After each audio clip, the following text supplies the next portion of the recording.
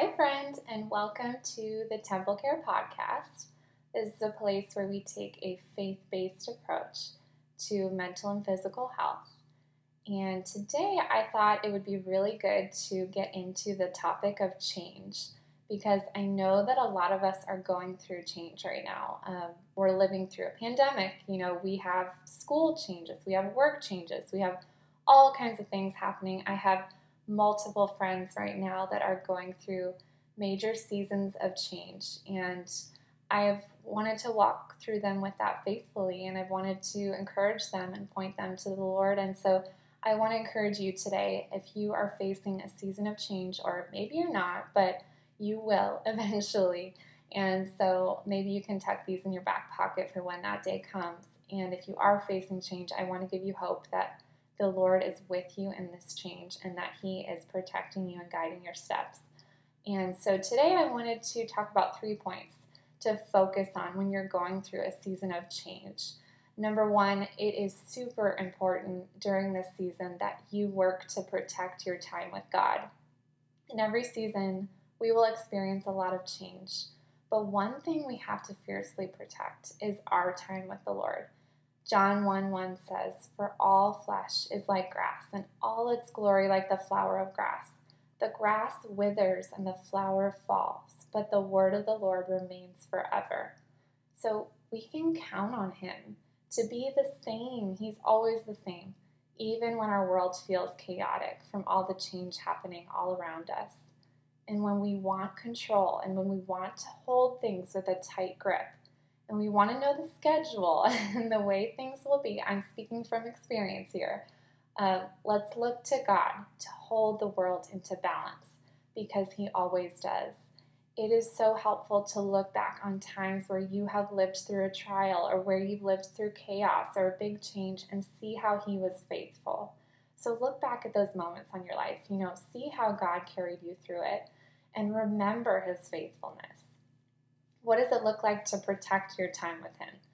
First of all, it's super important to not invite your phone to this time with the Lord. It's a distraction for us. It's got a million things on it. It's got people that want us and need us and have things that we have emails coming.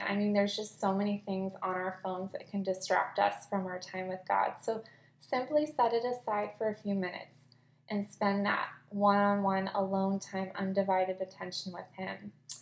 You can set your alarm for 10 to 15 minutes earlier that day for the next day.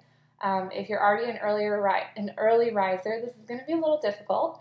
I know. I'm speaking from experience in there too because I get up early to get my kids to school, but even having those 15 minutes with Him makes such a difference in my day. And this kind of starts the night before. Just taking care of yourself on a level where you're going to bed just a little bit earlier so you can be sure to spend that time with Him the next morning.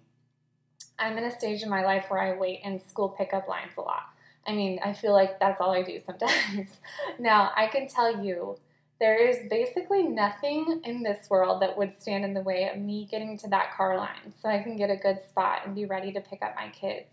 And I would never say something like, "Oh, I don't think I have time for that today. There's just not enough time." I protect that pickup time because I know that I need to be there for them. And I'm ready to live up to that as best as I can. So in the same way, let's protect our time with God, especially in seasons of change. When things feel very uncertain, we need that time with Him much more than ever.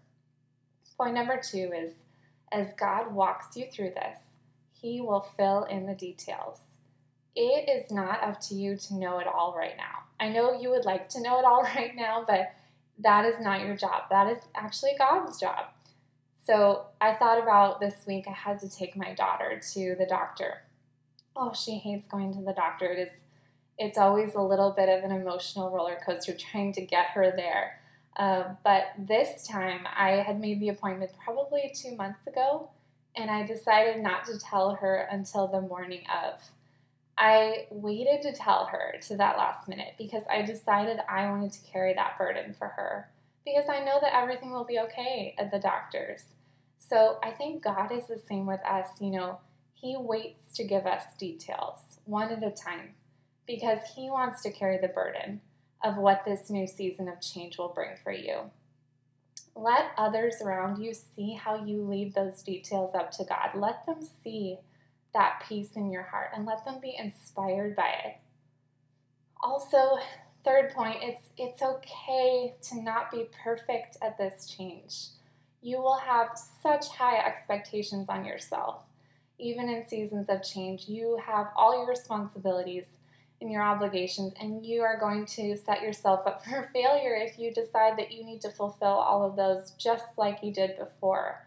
But remember, we can only do a few things really well. So you'll need to pick what those things are, and you can begin to weed out the rest. At the time of sitting down to do this podcast, my kitchen looks like a tornado went through.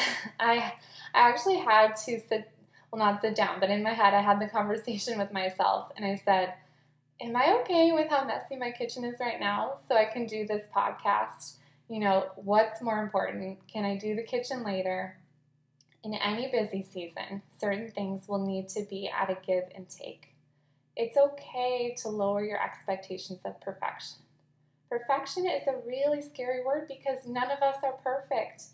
I catch myself a lot when I'm complimenting my kids and I say, oh, that looks perfect, like if they did, artwork or something, when really what I want to be saying to them is more, I'm proud of what you did there.